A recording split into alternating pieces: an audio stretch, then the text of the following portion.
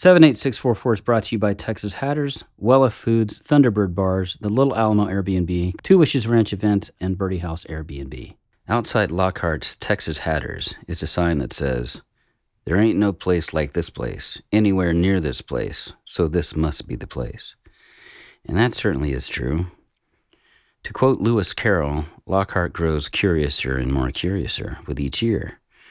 What once was a slow, sleepy town known for slowly smoked meats is now starting to hum with activity, music, and events. But it's not like this phenomenon is completely new. I've been here long enough to tell you that the potential was always there. The square has always had festivals going on, and I've woken up many a time to the sound of music and commotion going on down there, including a Formula One-style go-kart racing event that flew past the intersection near the house. There was already a willingness to be a bit unconventional, a spirit to put on festivals and a sense of adventure. So it makes sense that artists would come to Lockhart because, well, this must be the place.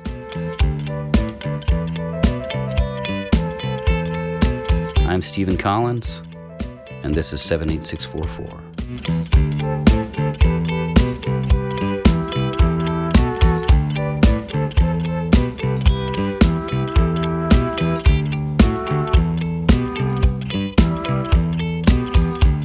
Born in the cement city of Arlington, raised off the back roads of Roanoke, Texas, Daddy always kept moving, so she did too.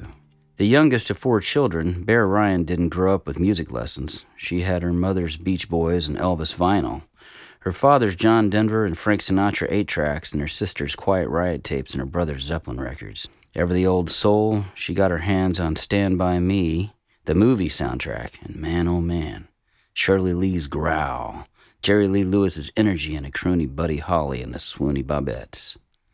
She sang along with them.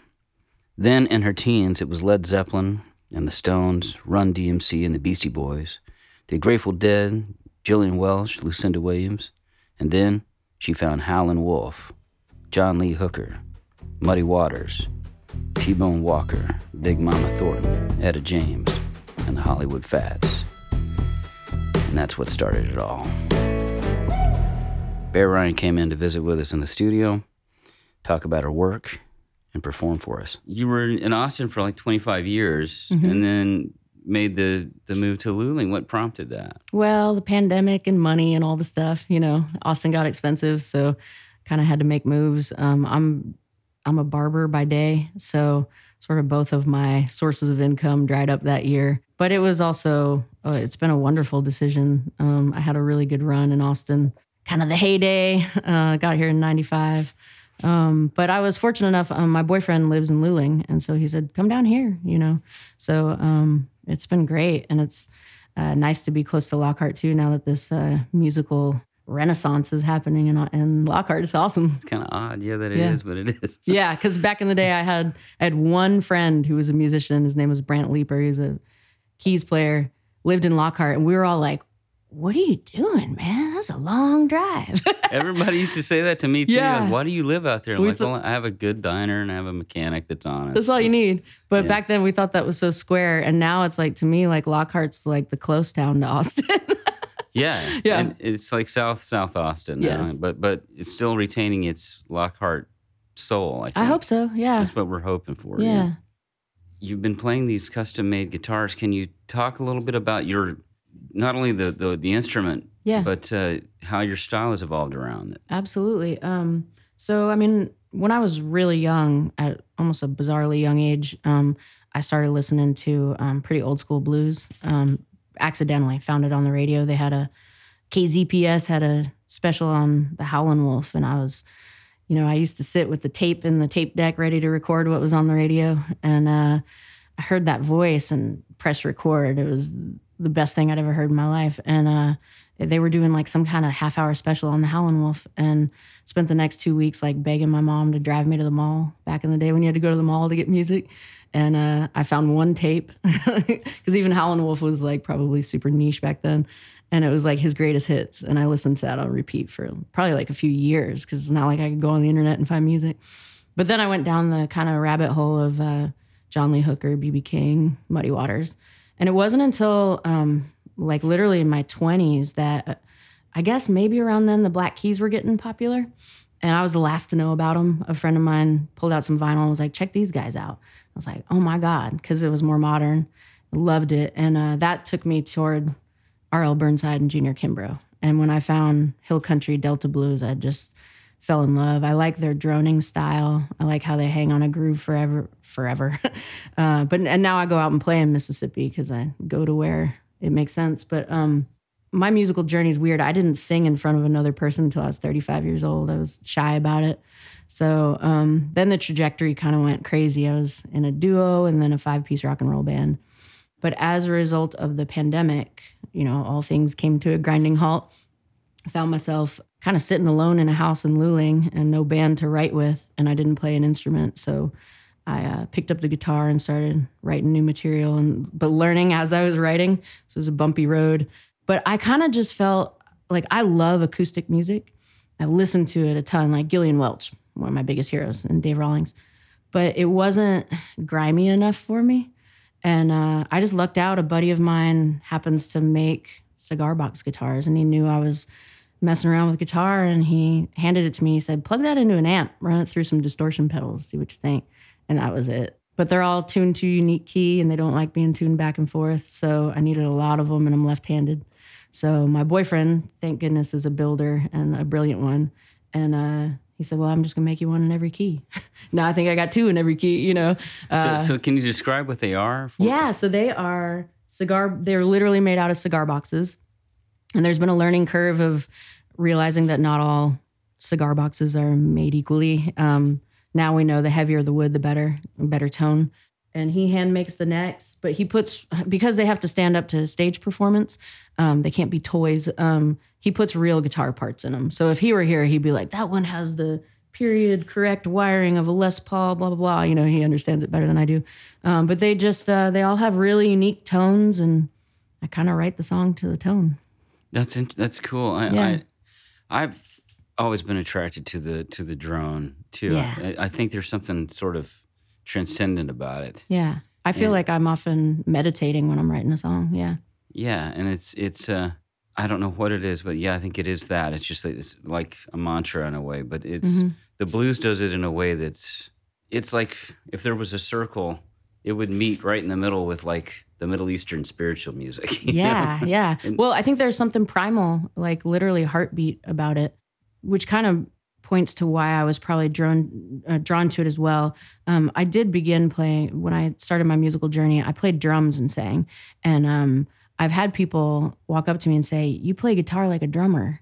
And I don't know if they meant it as a compliment, but I took it as a compliment. But that's that droning beat. And then, Ryan plays, my boyfriend Ryan plays gigs with me, and he adds the flavor with guitar. And to me, with Delta Blues, that's kind of the magic. Usually somebody's droning and then somebody's playing, some riffs, and it's just cool. I think there's a universality to the human condition in the blues. You can literally hear it even in the music when you take away the lyrics. My heroes are just all these mostly dead blues musicians from the Delta. And so many of them are quoted, and I'll misquote them, but so many of them are just like, man, a flat tire will give you the blues, your woman leaving you, that's the classic one. Yeah, there's just something universal that I think it resonates with people. It does. It's Dustin Welsh and I were working together a while back, and we had done this song that was a drone song, and we put in. It started with this kind of blues type of song, and then it was so Appalachian in a way, and then we brought in a singer from Iran, and he did the solo, and it kind of and then we ended it with like a Sacred Harp type of thing. So you had all these spiritual types of music. I love it. They're it. doing the same thing where like you're just getting like it's the closest sound to Feared. Have you noticed that? Yeah, which absolutely. is crazy, Yeah. Like it'll be like, man, this is kind of spooky. Yeah. But it's not spooky because there's a monster coming at you. It's spooky from something else. And realness, I think. Maybe. Yeah, maybe that's it. Yeah. But usually, hopefully on the other side of that fear is something really beautiful, or a release of some sort. But yeah, fear, it's weird. Fear is a good word for it. Yeah. Yeah, but it does that. That gives you that same chill. Yeah. You know, There's an when it's done, eeriness with the way to it. you play it, I can feel that in there. And I'm like, Thank you. to me, that's a sign of like, okay, this person has their pulse on it. Yeah. And it's yeah. like a conjure in a way. We're going to conjure something It's up. what it And feels like. And Yep. it's fascinating. It's never, because it's like we're talking about a drone, Yeah. and yet that does something that machines have a real hard time Right. understanding. Well, and it's, I mean, for me, because I'm self-taught and I'm so new at guitar, the drone is kind of the simplest thing, but it's the undercurrent. To me, it's the most important thing. You can layer all kinds of stuff on top of it that makes it magical, but if you strip it all the way down back to the drone, you're good to go. You know? Yeah, I agree. Yeah. It's a discipline of sorts. It's funny. A lot of people use words like swampy, eerie, conjuring when they describe my music, and I take it as a compliment. But I don't sit down to write a song and think like, I'm gonna write something swampy. You know, it definitely comes from decades of listening to stuff like that. You know, it's just in me. And you're writing next to a river, and it's really hot. Yes, I feel like I'm in a swamp down in Luling. Even Luling is more humid than this place. Yeah, so it's authentico. Yeah. So you have the environment. No, I know what you mean. I didn't mean to cut you off. Yeah. Yeah, so I mean, if I lived in a Nordic place, my sound would be different. You know, our environments definitely influence us. But writing is also a very spiritual thing for me. I'm not a very religious person, but I feel like, I know that things channel through me. So the fact that, you know, the word conjuring without the negative connotation to that is absolutely. No, it's true. It's like correct. There's like you know, the old prophet kind of thing. You know, that's what the bluesmen were doing. They were the street prophet. That's like when Paul Simon wrote that word, and wrote that lyric that the words of the prophets are over here. They're just talking about the channeling of the idea of there's a truth of humanity that's universal, and it's not exactly comfortable. Right. Yes. But to identify it makes you feel connected, right? Yes. I think if anyone can if they connect with one of my songs, and one thing I love about creativity and songwriting is that I'm a big believer that once you put a song out into the world, it's kind of no longer your own, because everybody brings their own interpretation and life experience to it. But I love that. And I love when someone thinks that my song is about something completely different than what I had in mind. But maybe there's like one nugget of that human condition universality. But if it just resonates with someone and they're like, that song does this for me, then I'm done. I'm so happy. Yeah, that's great. Yeah. Well, I know you just recorded something new. Is that coming out soon? I actually don't have an answer to that. It's a unique situation. I was contacted by Matt Parmenter and Brett Searle over at Ice Cream Factory Studio. They are doing a cool thing where every month they take one day, I think, of the month, and they record a local musician. They're going to put out a compilation at the end of the year. Oh, cool. So this song will be on the compilation, but that leads me to believe, I haven't gotten clarification, that I'll probably have to wait until next year to release the song. Okay. I like that idea. That's a great idea. Yeah. And I got exposed to a studio I didn't know about. They got exposed. We've all already found so many mutual musicians and people. It's really cool. Oh, that's great. Yeah. And then you were telling me you've got this thing coming up with Holly-Anna and Melissa Engelman. Yeah. Who else was on? And Heather Bishop. So we've started basically just kind of a musicians in the round. It's the four of us. We do a song swap, and we're all just similar enough that we make sense on stage together, but also widely different. So it's kind of cool. The audiences have really responded well to it because there's something for everybody in there. And we are playing Lockhart Arts and Crafts on September 23rd. So all four of us will be there for a song swap. The song Old Guard it's kind of a song about people's negativity toward the younger generation, which I think is sort of the prerogative of all generations. I think if you look back, the older generation is always put out by the younger generation. I don't share that view. I think it's good to stay positive about younger people. And so the song is sort of about evaluating who's making the rules for you. The alleged legion of decency who's making the rules. If you look at their day-to-day behaviors, aren't necessarily always very respectful. So it's kind of about a guy who's not the greatest dude, who's kind of saying, don't do what I do what I say. Then the first song I played, Dead Man's Shoes, is about a person struggling with mental health because they have like psychic abilities and they're kind of button heads with religious dogma. But there is a shout out in that song to my grandfather. He was an Irish immigrant and raised 14 children by himself because my grandmother passed away. And then he adopted his 2 nephews, so he raised 16 kids by himself. Legend has it that he went to the local Irish funerals to get the dead man's shoes for his kids, for the boys. I found out that it's a true story. I played the song for my cousin who's about 20 years older than me, and she was crying, and she said, it's true. She said he was going blind, and I would have to drive him to the funeral parlor, and he was friends with the funeral guy, and he would give my grandfather, Anthony Walsh, the dead man's shoes for his sons. So there's a shout out to him in there. It's crazy, right? It's a different time. I was like, hey, Grandpa, that was a pretty rock and roll. Yeah, man, that's deep, man. Yeah, it's very deep. Yeah, and he was a poet and performer, so the whole song's kind of even up until the end. He's like, I'm gonna drive you down there. Yeah. And I'm gonna give you the dead man's shoes. Exactly. Yep. That's fantastic. Yeah. Great stories, Bear. Thank you so much.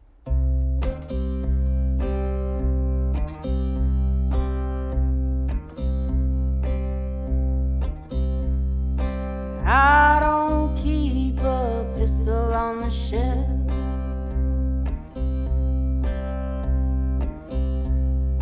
Known for well, I'd use it on myself.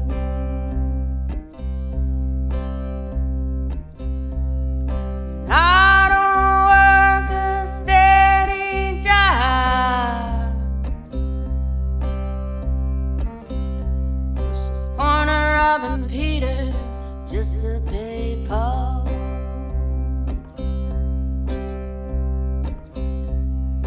I got a man who would marry me.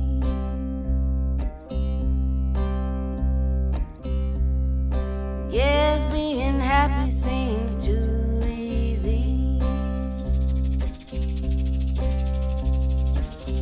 I got a deaf hog dog and the bad luck blues. Granddad went to funerals just to get the shoes. Granddad went to funerals just to get the shoes.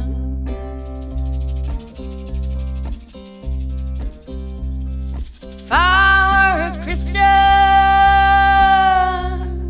made in his image, he got red hair, green eyes, and demons inside.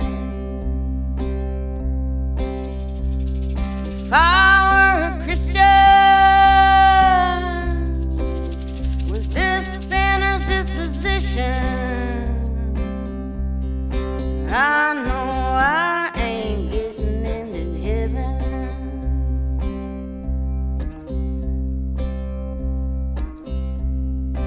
My backyard, there's a murder of crows.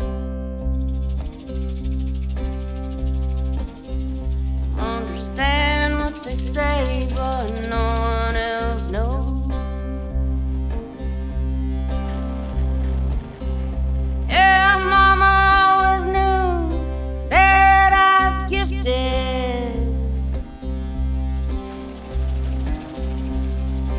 Preacher said I got demons need to be lifted.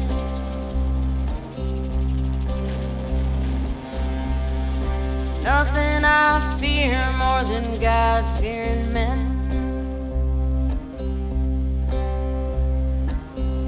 Take a dead man's shoes and sell them. Take a dead man's shoes and sell them.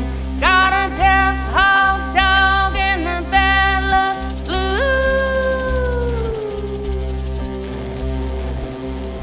Granddad went to funerals just to get the shoes. Granddad went to funerals just to get the shoes.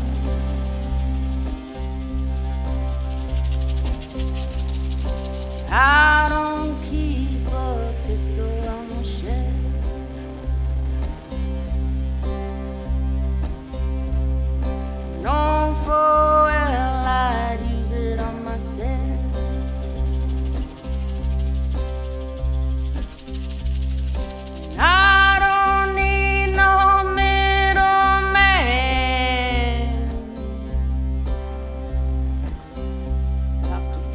out directly every chance that I can.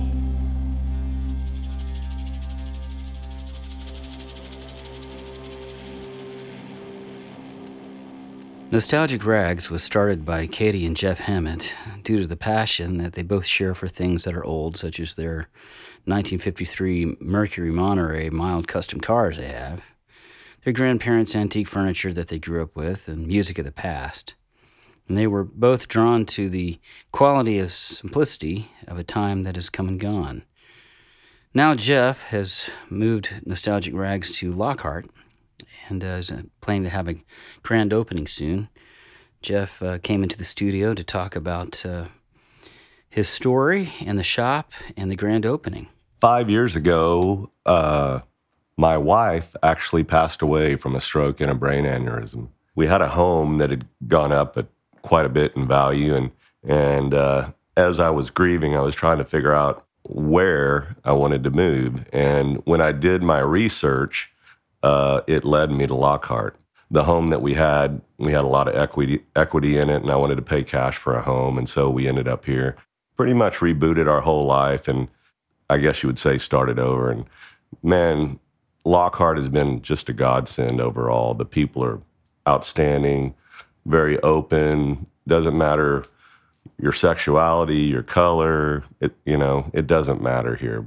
I think a small town like this, you need everybody to make it happen.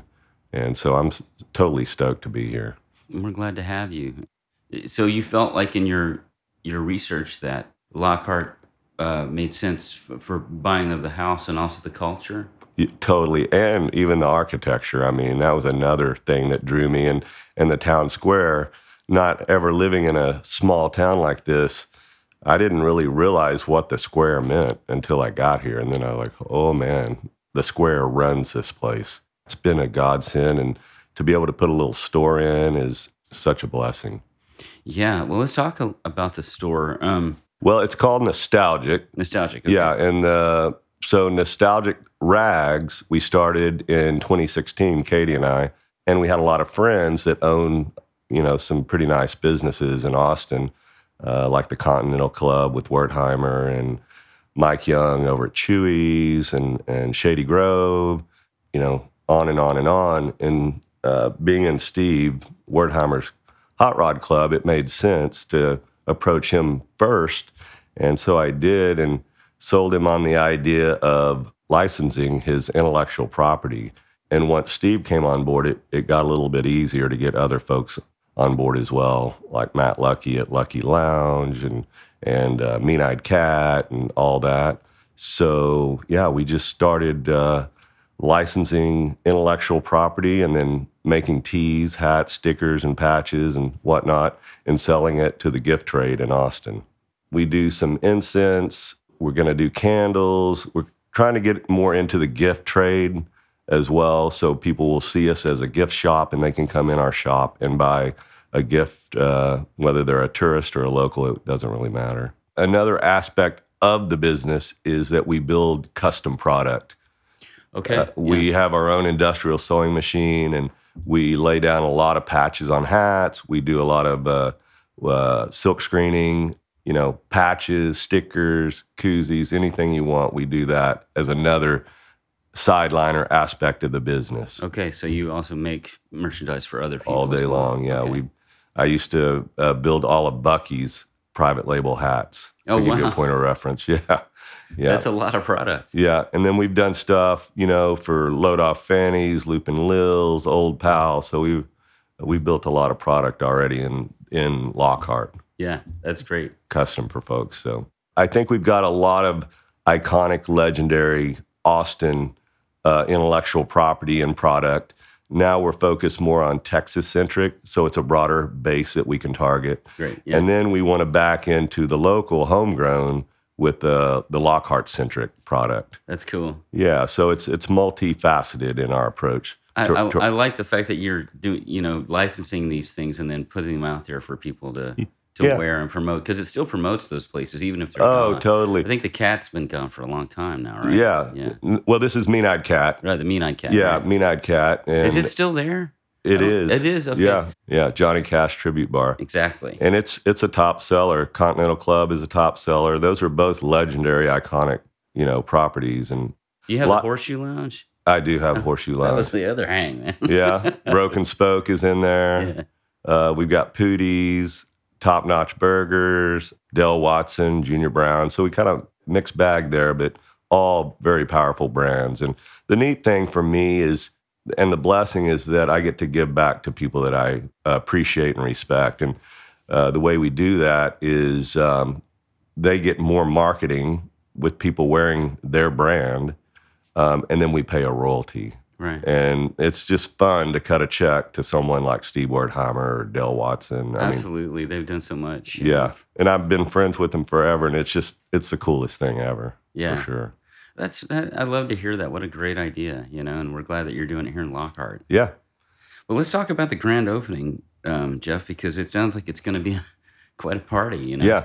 It's not just going to be a merchandise retail shop. It also has a gallery space, right? Yeah, the landlord gave me the opportunity to build out the back space, which was kind of a rickety old space, sweaty, humid, all that. And we've worked hard at it and dried it in, and we're painting it stark white, and it'll have track lighting, and it'll be the real deal. And we're trying to do art that's a little maybe lowbrow, alternatives. Not saying it wouldn't be fine art, but the first artist is Hamilton, and he does wood cutouts, and he's bringing, I think, about 21 pieces of art. It could be a pinup girl, that style of art. And probably pretty affordable. Small pieces, maybe $50, up to, I don't know, maybe $500. Yeah. But it'll be pretty cool, and he'll run for a while. We might use the space for maybe a tattooer to put their flash on the wall and do an activation where they're actually tattooing on a Saturday, that kind of thing. We might have 1975 Chain Stitch come in and do her thing. Right, so almost a performance area too. Yeah, or it could be a area. small band. I mean, we can use it for so many different ways. On the grand opening, to get back to that, Hamilton's going to be there. He's going to be the featured artist. We're going to open at 11. He'll be featured till 8 at night. And then at 9 o'clock, he's going to play across the street at Eddie's Wood Shop. We're going to roll up the big roll-up door, have it quadrant off in there, and then his band, the Go-Go-Rillas, are going to play, which is very much garage rock, surf-oriented music.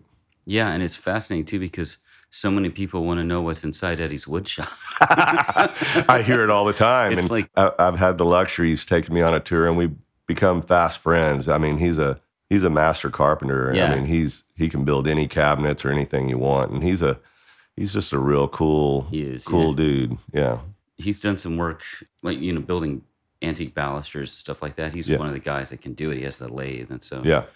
But his shop's always been like, I wonder what he's doing in there. Yeah. I feel like Tom Waits lives in there. It's a big space, and we'll see what the sound's like. I'm not sure what it's going to sound like, how it's going to. I think for what Hamilton's doing with the Go-Go Gorillas. Yeah. Or the Go-Go Gorillas, we've been talking about. How do you pronounce it? Something like that.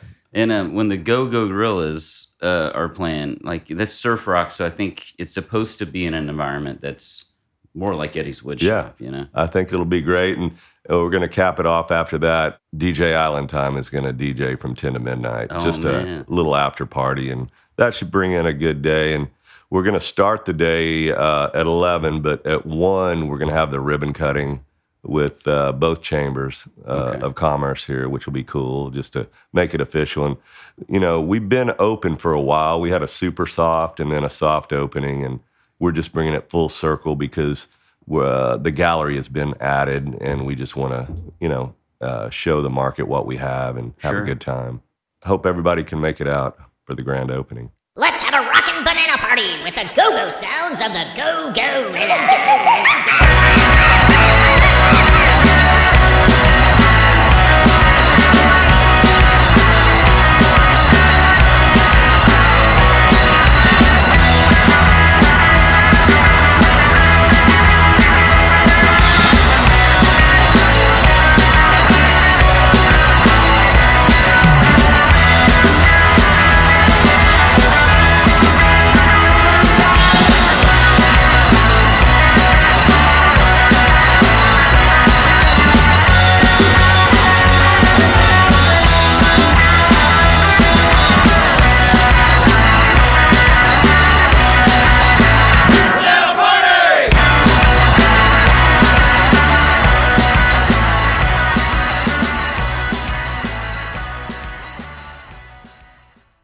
Christy Stallup is an artist who's living in Austin, Texas. Born and raised in El Paso, her work is greatly influenced by the West. Her subjects range from local landscapes to whimsical grackles that border on the absurd. Influenced by design and balance, her work often shifts perspective into unique directions. Christy's primary focus is creating work that delights and elevates the mood of the viewer. Christy stopped by the studio to discuss her upcoming show at Commerce Gallery, and we had a really good talk. Where's home for you? Home is Austin, but I'm originally from El Paso. Okay. So that's still very home to me. All my family lives there. Okay. Mm-hmm. But been in Austin for a little bit of... 26 years. Okay, so a little bit of time. For this time. I've had time here prior to as well. You've got a new show, right? Is this new work that you're showing at Commerce? Complete new body of work, yes, at Commerce Gallery. And is it, from what I can tell, is this the one that deals with grackles, with that kind of thing? Or is it more landscapes? I'm not that familiar with what Shame on you. I'm sorry, I'm getting there. No worries. No, I have grackles. That's kind of like my first start into oils was with grackles. So I always feel like I need to have a presence of grackle there. I mean, it's kind of an expectation. Like when bands go on tour, they play their hits. That's my hits. Right. And I've delved into more still life, which is bandanas, kind of Texas iconic pieces. And then now I'm working on tumbleweeds, which after the success that I just recently had, will probably become a series as well. Tumbleweeds are great because I remember my dad bringing one home from the El Paso area. Yeah, he was like, "Hey, that's my life." Yes, he got on the airplane with it. They were like, "What's this?" He goes, "It's a tumbleweed. Bringing it home for my kids." I know there's something weird about them as they just kind of travel around, and I didn't realize how many people have a story or a feeling or how they would resonate until I started painting them, and then I've gotten messages, and I mean those were the first things that sold. There's this, I guess, mystery of this tumbleweed and how it travels and where it goes. And I don't know, they're pretty cool. I saw some living ones that I was just in El Paso, and I said, oh, those are going to be wonderful one day when they're plopped up from the earth and tumbling around. So yeah, kind of grew up with them. When I first started, I didn't really understand that growing up in El Paso had such a influence on me until I created a large body of work and was bringing in things that I knew. You know, I was putting grackles in luchador masks and mariachi hats, and I thought, wow, this living on a border town, it's everything that I love, and I really do work with nostalgia, a feeling of nostalgia. And so that's where the tumbleweeds, this is just my past, what I know, and I am completely floored about how people have taken to it, you know, and really kind of connected with it. That area has such a, you know, the West, just the beginning of the West, I guess, with Texas. With yeah, El Paso, it's as west as you can go. As west as you can go, but then you get into the New Mexican, Arizona vibe. Which is very different. Yeah. Yeah.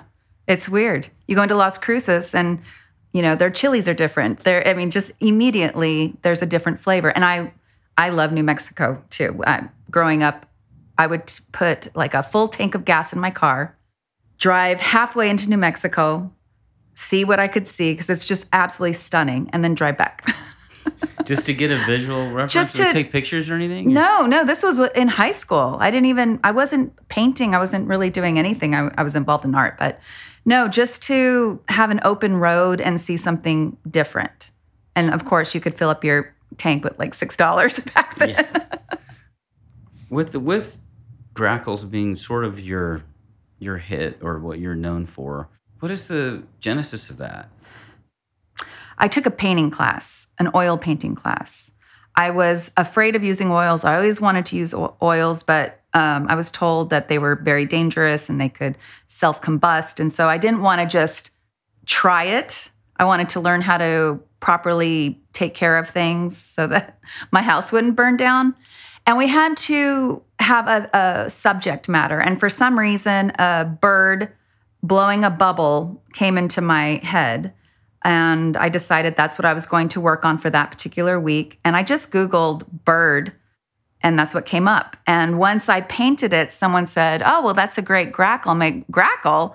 what's a grackle? And I've been living here this whole time.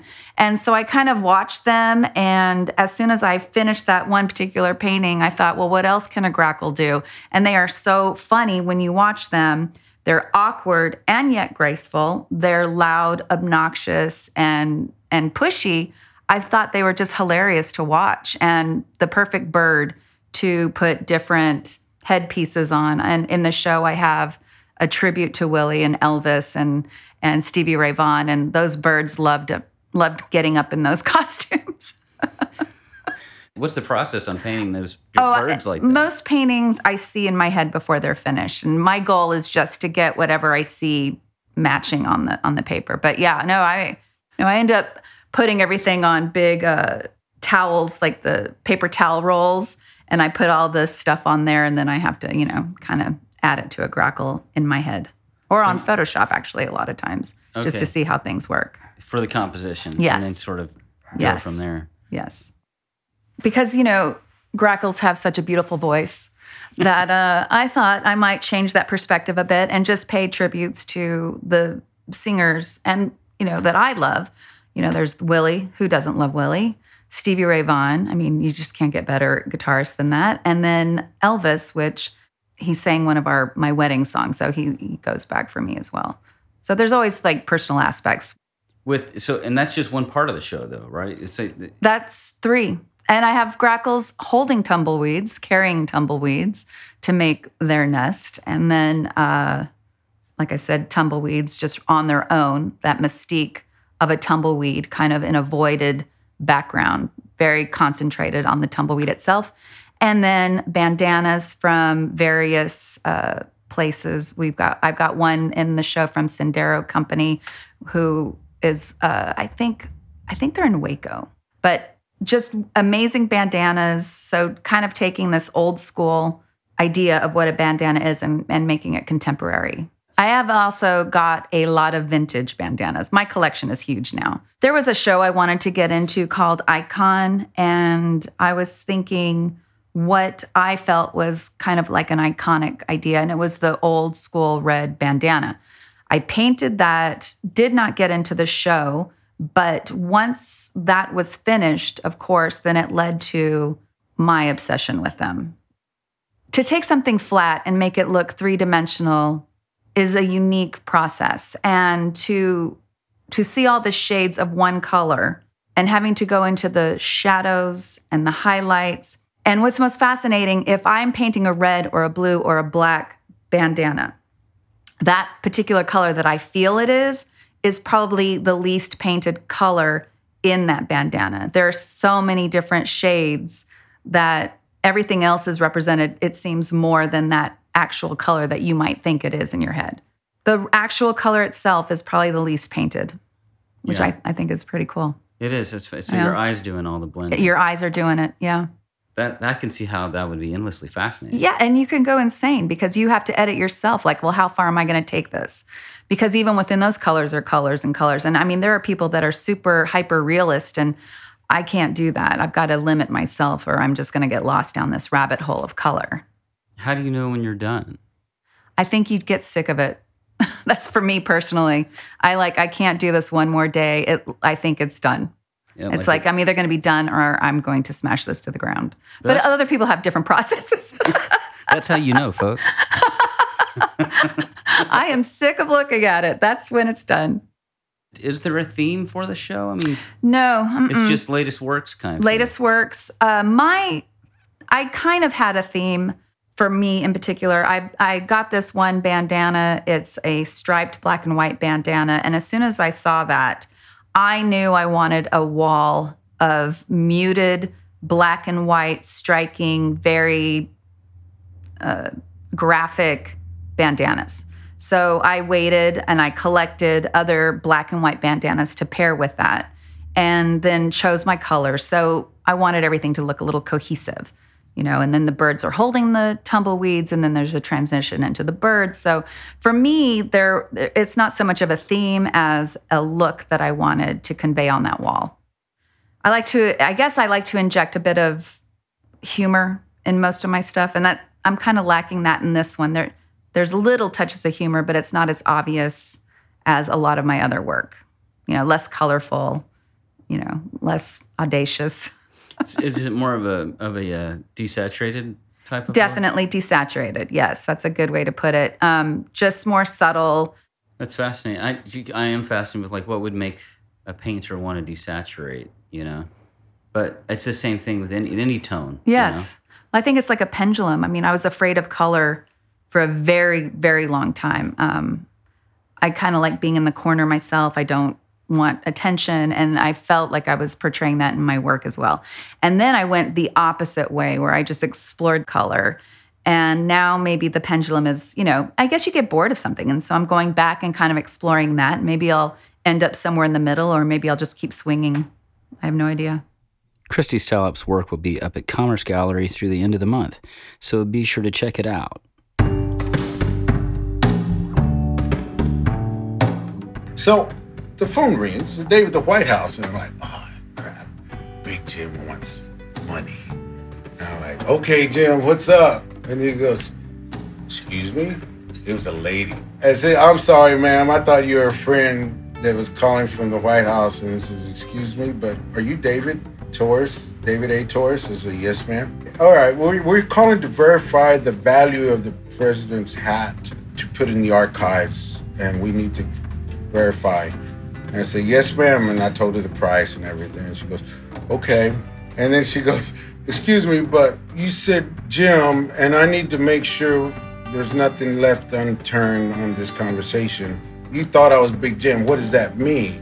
And she goes, is there something I need to know of? Because this is a president. And I'm like, well, let me tell you, street lingo, friends of ours call the White House, it really means the penitentiary. And she goes, so you're saying street lingo out there is called the White House really means sometimes the penitentiary? And I said, yeah, because the building's painted white. And she goes, hey.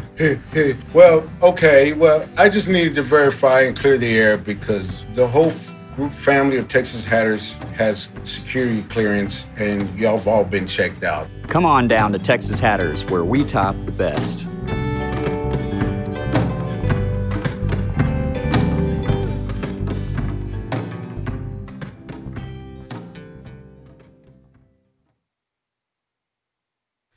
Austin Music Love is putting out a local music discovery letter. They will send out the new songs that are released daily by local artists in the Central Texas area, including Lockhart. Plus, you can personalize your newsletter by genre. Over 1,500 local artists are signed up to have their music distributed through the newsletter, and there are about 50 new releases per week across all genres. Some of the Lockhart artists included are Augustin Ramirez, Melissa Engelman, Telenovela, R.F. Shannon, Richard Watson, and Parker Chapin. Find out more at austinmusiclove.com.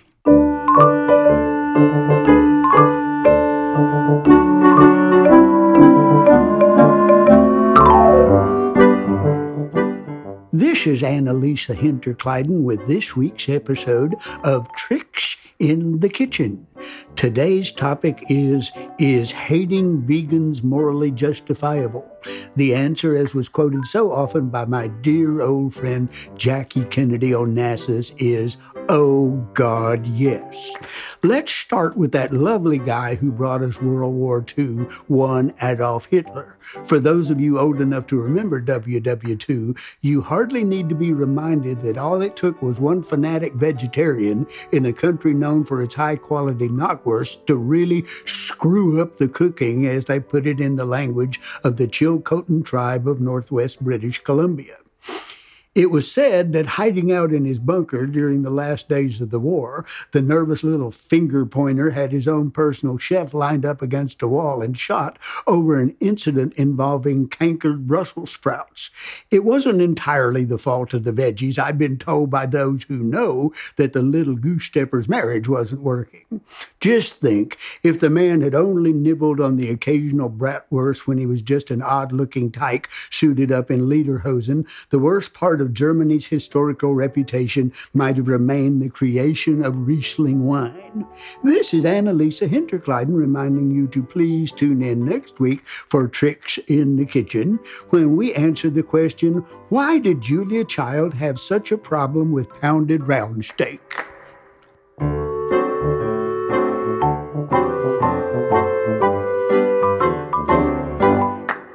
Just a reminder that our lineup is featured on our Instagram page and daily in our stories called The Roundup. If you want to know what's going on in town tonight, check out 78644 Podcast on Instagram. It's also the place to find out when our next episode is out. We want to remind folks about our 78644 Friends program. What are 78644 Friends? Well, they are super fans who believe that supporting musicians goes beyond just attending shows. It's about ensuring their return by tipping the band. To address the disparity musicians face in earning a living in today's world, we've initiated a program where you can make a monthly donation of $5 or more, and guess what? We will give 100% of your contribution back to the musicians who have played on our podcast. That's right, 100%. Supporting your favorite musicians has never been easier. Head over to 78644podcast.com, click the subscribe button, and sign up for $5 or more a month. It's the cost of just a couple of tacos. As a token of our gratitude, you'll be invited to exclusive 78644 hangs every month, where exciting perks will await you. Past perks have included paying your cover at shows, or offering a complimentary drink, or gifting a swag bag to you. And that's not all. As a subscriber, you will receive a special link to a password-protected playlist featuring all the original music from our show.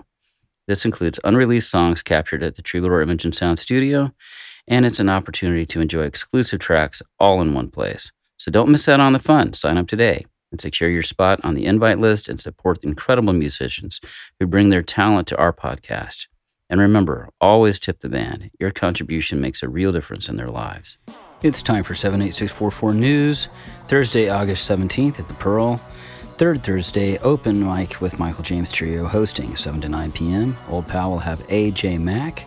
Lockhart Arts and Crafts will have Rock Bottom String Band from 8 to 10 p.m. Friday, August 18th, it's Courthouse Nights with Heartburn, Talking Heads cover band from 7 to 10 on the Square. The Pearl will have Tony Taylor from 8 to 10 p.m. Saturday, August 19th, Old Pal will have Roy Heinrich from 9:30 to 11:30 p.m. Lockhart Arts and Craft will have the Teal Waves Window Shop, doors at 8 p.m., $10 cover. Good Things will present comedian Avery Moore at 7 p.m., $25 cover. Sunday, August 20th, The Pearl, Sunday Blues Matinee with W.C. Clark from 3 to 5 p.m. Load Off Fannies, Ethan Ford and special guest, 1 to 3 p.m. Wednesday, August 23rd, The Pearl, Whiskey Wednesdays with Chris Lancaster, 7 to 9 p.m. Thursday, August 24th, Old Pal will have Mary Charlotte from 7 to 9 p.m. Lockhart Arts and Crafts will have Trivia Night, 7 to 8 p.m. August 25th, The Pearl will have Yacht Rock with San Antonio's RDO Band, 8 to 10 p.m. Old Pal will have Jamie Kruger from 9:30 to 11:30 p.m. Lockhart Arts and Crafts will be open mic night that night from 8 to 11:55 p.m. Saturday, August 26th, Old Pal will have Corey Cross, 9:30 to 11:30 p.m. Load Off Fannies will have Jams with Jenny from 7:30 to 9:30 p.m. Sunday, August 27th, The Pearl will have Sunday Blues Matinee with W.C. Clark. That's 3 to 5 p.m. Old Pal will have Graham Wilkinson's Brunch. That's 12 to 2 p.m. Load Off Fannies will have Ethan Ford and special guest, 1 to 3 p.m. Wednesday, August 30th, The Pearl will have Ashley Monacle and Kevin Granger from 7 to 9 p.m. Thursday, August 31st, Old Pal will have John Muchler, 7 to 9 p.m. And that's it for 78644 News.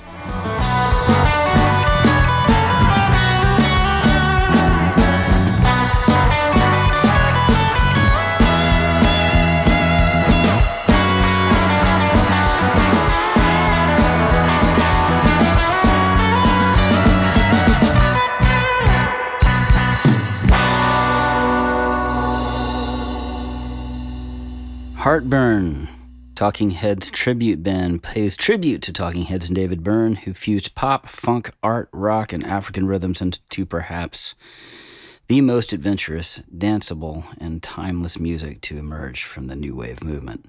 Heartburn picks up the torch where the seminal concert Stop Making Sense left off, breathing new life into the classics and pushing the grooves into uncharted sonic territory.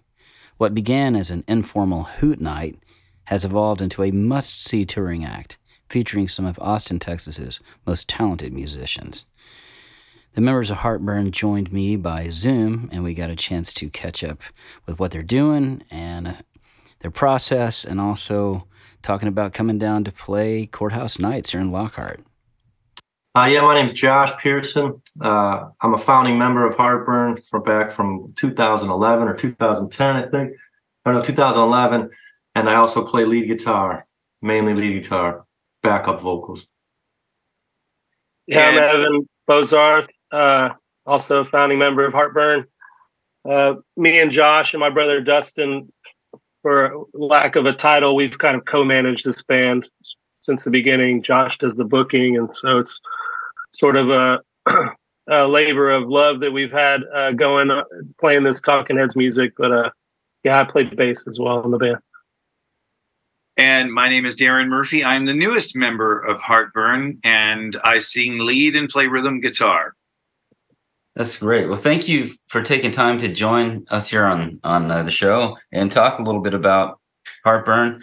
I want to get started. My first introduction to Heartburn was on a birthday. My wife had taken me to the parish, and I didn't know I was going to be taken there. And I'm nearsighted. So I walked in, it was a big crowd, and you guys were playing, I don't know, Once in a Lifetime or something like that. And you had the outfits on, and I thought, I couldn't tell the difference between you guys and Talking Heads. I was like, for a split second, I thought, this is Talking Heads? Like, did they get back together? I was totally freaking out. I was so, I think this was maybe 6-7 years ago. Was it December? It may have been. No, it was in February. It was in February. But anyway, that was my introduction. And so I'm a huge Talking Heads fan and David Byrne fan as well. So it's with great affection that I talk to anybody that enjoys the same stuff. But I want to know, how did this come together? It's like I read on the website that it was started as sort of like a hoot night kind of thing, but would you mind to talk about it a bit? Yeah, our good friend Sham Jones, who is also a founder of this band, it was his idea to do this hoot night, right, Evan? It was his idea? Yeah, it was. And at Momo's. At Momo's, he put together where it was 3 of our local bands at the time, Moving Matter, original jam band that I was founder of, The Trim, which is another local original band that Evan was a founder of, and Jabarvi, another local kind of jam band original thing. And we did those 3 bands. There might have been another band or 2 in there. Yeah, there were a couple more bands in there. Yeah. And so each band played a few Talking Heads songs. And at the end of the night, we did like a super group where a bunch of members from all the bands got together and just played Talking Heads stuff. And that was where it was really magical. But the response to this thing, Momo sold out at 400 people, just an easy sellout. And so the year was coming around. We're like, let's do it again the next year. And we decided to do it at Antone's, where it was close to Momo's. Capacity is 650. And we decided to do just the super group, no individual band, not a hoot night, where we practiced as a super group. And that was really the formation of what Heartburn would become. And Evan made this awesome poster. I have it hanging over here. Let me show you this. It's awesome poster. Right cool. Here. Yeah. Did you paint that? Is that hand painted? It's a screen print. Oh, it's nice. I did it in my dad's backyard. That's fantastic. So if you look at it, it's got Talking Heads in big, right? Yeah. And then a little hoot night underneath it. So tons of people, they thought it was the Talking Heads. And so the Antone's is just getting calls off the hook the day of the show. Kid you not, there was a line of 200 people wrapped around the corner of the building to get in the building that night. It was sold out, 650 people. I did a version of that poster that was 6 feet tall, and we hung it on the street outside Antone's. This is when Antone's was on 5th Street, West Fifth, where in Lavaca, I guess. And so it was a 6 foot tall poster, and it said Talking Heads about 2 or 3 feet high. And then in the rest of the stuff, and people would drive by so fast, all they saw was Talking Heads, and they'd be like, "What I just see?" And then they'd try to figure out what the hell was going on. That is fantastic. And of course, you guys are with them. With that, I'm sorry. Yeah, highly illegal. I'll admit that was not necessarily the best marketing tactics as far as being ethical about things like that. We try to avoid going overboard on that type of stuff, but at least that time it was kind of hilarious. I think it's performance art. Yeah, I think in Talking Heads would think that was great. Yeah. I'm sure when you're on the line out by Momo's, you can hear from the outside patio you guys playing. They're like, yeah, because you guys. I'm telling you, when I've heard you several times live, and you guys really bring it. It's like Stop Making Sense, but you carry it on. So that's what's happening now a little bit, right? It started with Stop Making Sense, that set, and then expanding. Yeah, it's always kind of been based more or less on the Stop Making Sense era of the band and kind of the magic of that movie, that documentary, that concert film. We kind of based a lot of the band style and the way we perform those songs, kind of feeling like it's coming, like even if there's other songs that happen in the set, I like to think they all kind of would come from that same set, that same show, if the show were longer and maybe it was 2 or 3 sets long. Yeah. That's fascinating. I mean, that to me, that was the best side of Talking Heads. When I first saw that DVD, I'd always heard them on the radio, and I was like, yeah, I connect with their music. I like it. I always liked their videos. David Byrne, they would always make creative videos, and that was the era of videos, MTV. But when I saw that Stop Making Sense DVD, it just painted the Talking Heads in a completely different light to me. And I was like, this is unbelievable. These guys are so good. And then to get to recreate that so many years later has been a real joy for us. And the Talking Heads, it connects with so many people, which has been so surprising. Some of the bands you do, some of the tribute bands you do, like you get some people with Talking Heads just right away, selling 500, 600 tickets every time in Austin. And so after that Antone's show, we were like, man, we have something special here. I don't even know if it was how good the band was, even though I think the band is great. I just think that there's a huge void for people wanting to see and hear Talking Heads music live. And since then, it's just continued to blossom.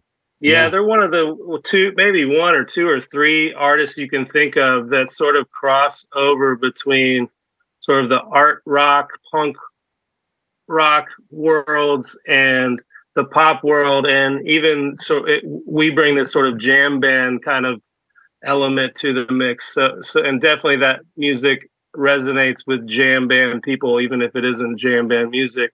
So it bridges the gap between all these scenes and all these types of people, and it brings them all together. And I really can't think of many other artists that do that. So it was kind of a perfect thing to do. Yeah, that's a good description. And it's always it's music that's happy too. It makes you laugh. It's fun. Right. And, I think that's one of the secrets of what they did, is doing something that was satirical, but also left over from the disco period where people could just kind of dance, with dance. Yeah. It wasn't just rock and roll with your fist in the air. It was more about a scene, and dancing. Yeah. So, and it was also David Byrne, I think, was attempting to do, for lack of a better term, black music. He was attempting to adopt a lot of the African music elements and all this stuff, but the way that they regurgitated that in their nerdy white boy way kind of created this new thing, this other thing that kind of like you couldn't have necessarily predicted. I think a lot of people probably you could say they did that. The British invasion was white English people trying to do black blues music and things like that. So it's happened before, but this was happening in another era and in another way. They kind of, in a way, it opened the door for other, suburban white kids to try to do the same thing. And the way it comes out is sort of, it just creates more, I think, more room to interpret all of the American music and black music and African sounds and all this stuff. It all becomes okay to be interpreted and not necessarily come out sounding authentic, but it comes out sounding different and new, and that's cool. No, absolutely. Yeah. David Byrne said basically the same thing when he was here in Austin during South by Southwest in about 2001, and he had said that Talking Heads had started out trying to sound like Casey and the Sunshine Band. And ended up missing by a mile.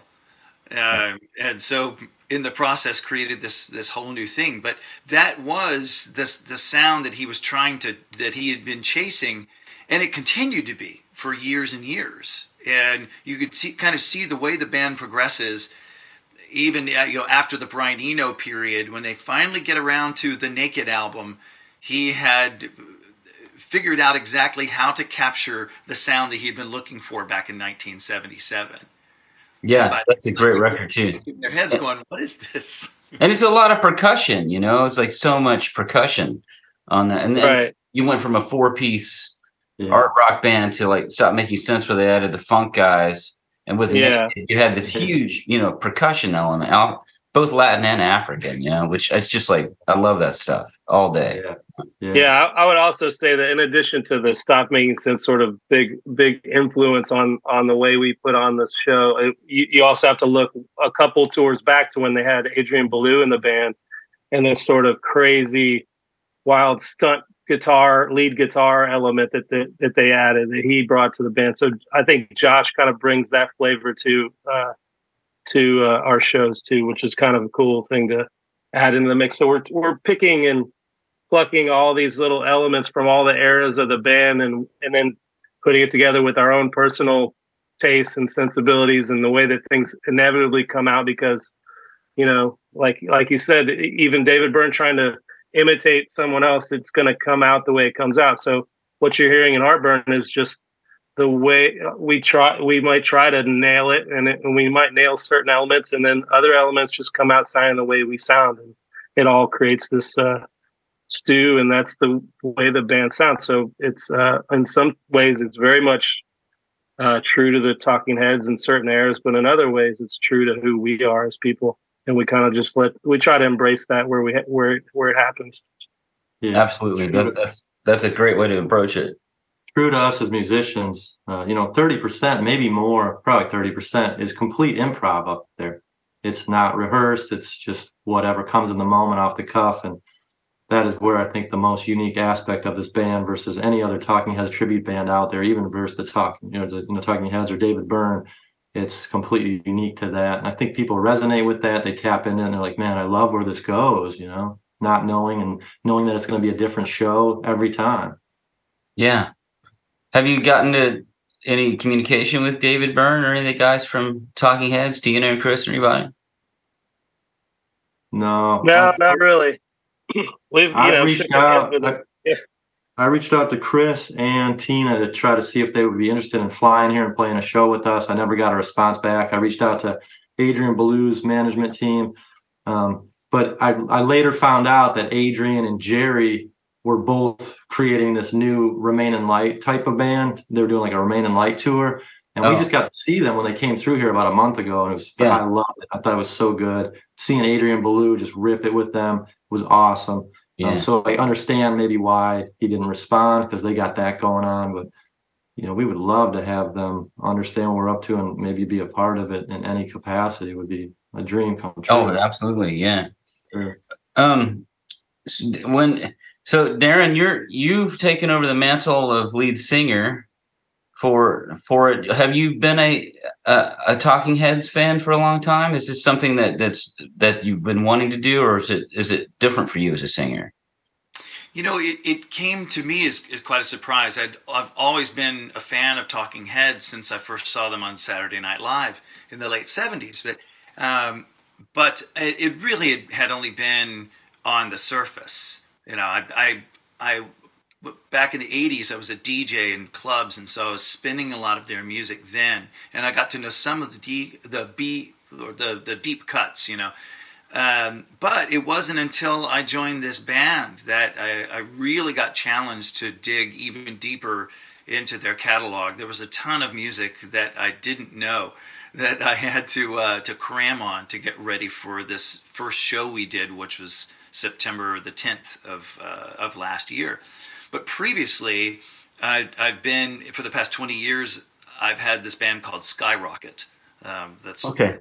With my sister Trish and 5 other guys. We were all in the original scene in Austin. We all had albums out, and we just kind of came together to play kitschy 70s stuff, 70s and 80s stuff, and then we ended up monetizing it. And right around that, I think it was about 10 years ago, I first heard of Heartburn, because I was doing a project with Evan and his brother Dustin. We had a little David Bowie project that was going for a while.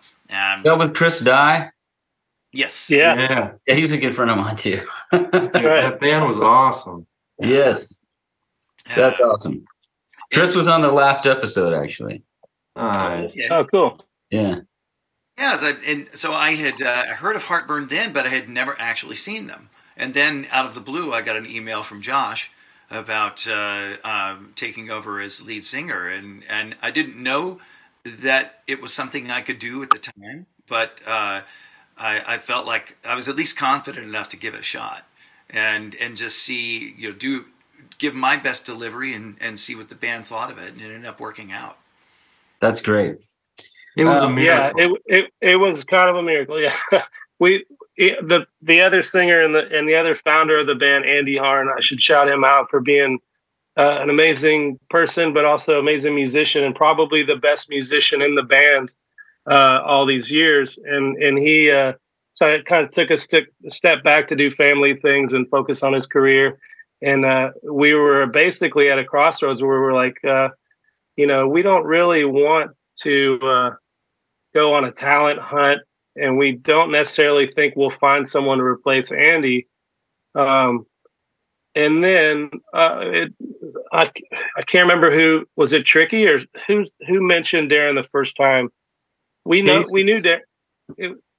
Casey said somebody had mentioned to him, and he had mentioned to me. Yeah, and like Darren said, me and Dustin knew, and we'd worked with Darren, and we knew how talented a person he was, and we had kind of been following his career and his stuff with Skyrocket, and we knew about his working with Christopher Cross and all these things. So we knew he was a great musician, but we hadn't necessarily experienced him as a front man.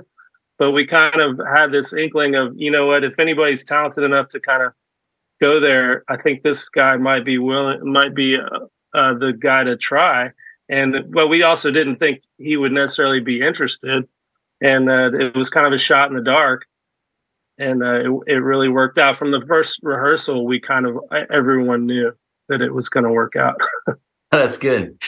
Yeah. So I was reaching out to so many people, artists everywhere, all across the country. The other Talking Heads lead people, like some of them stopped playing, and so I reached out to them. This one dude, Charlie Otto, I think his name, is in Chicago. He's amazing. He stopped doing it to do his original thing, and so many of them replied back, "Oh, I'm flattered, can't do it, don't want to do it." Some replied back like, "Ooh, I don't think I can hang with it, thanks for thinking of me, but I can't hang." Seriously, like 30 people, 20 to 30 people that I'd ask. Oh, and wow. Then Darren, he Facebook messaged me back, and he's like, "I'm interested." And immediately I'm like, "Let's get on a phone call." And he's like, "I'm up. This is a really exciting challenge for me because I've never gotten to do sort of this front person role as a musician in my career, and I would really love that challenge." I'm like, "Dude, let's go."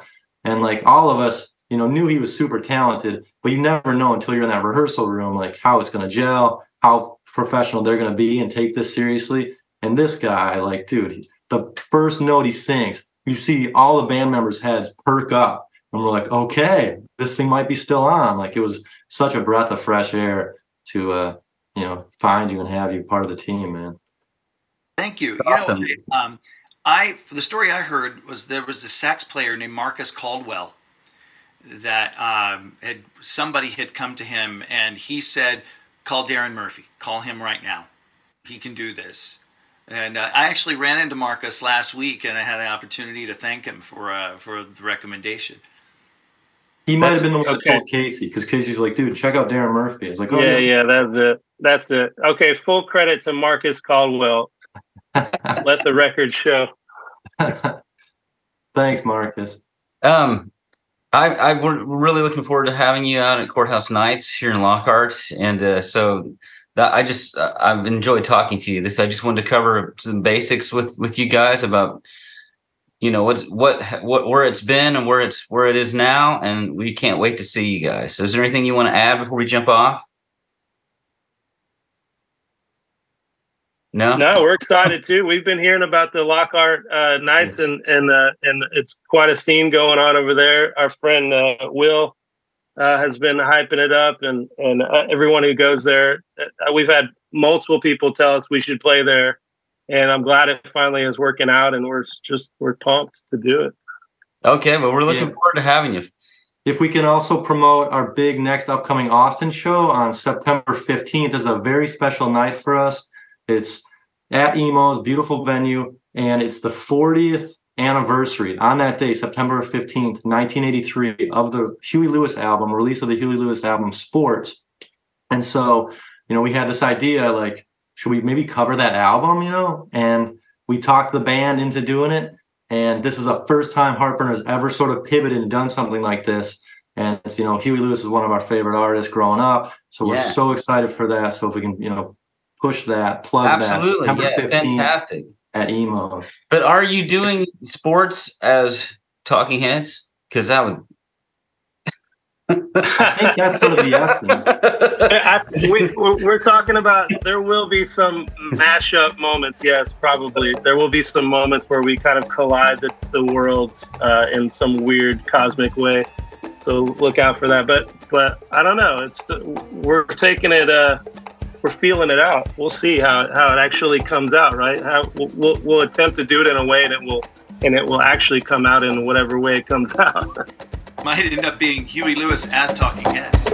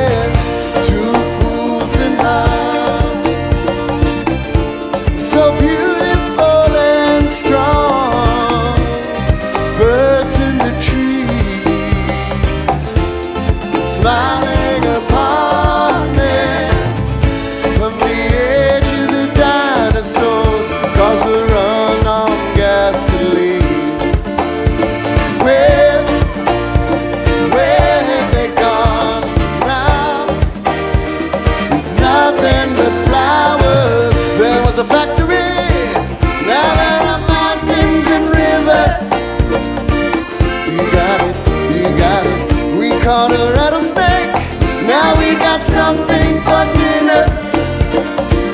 You got it. This was a shopping mall. Now it's all covered with flowers. You got it. And it's things that I wish I had a lawnmower. You got it.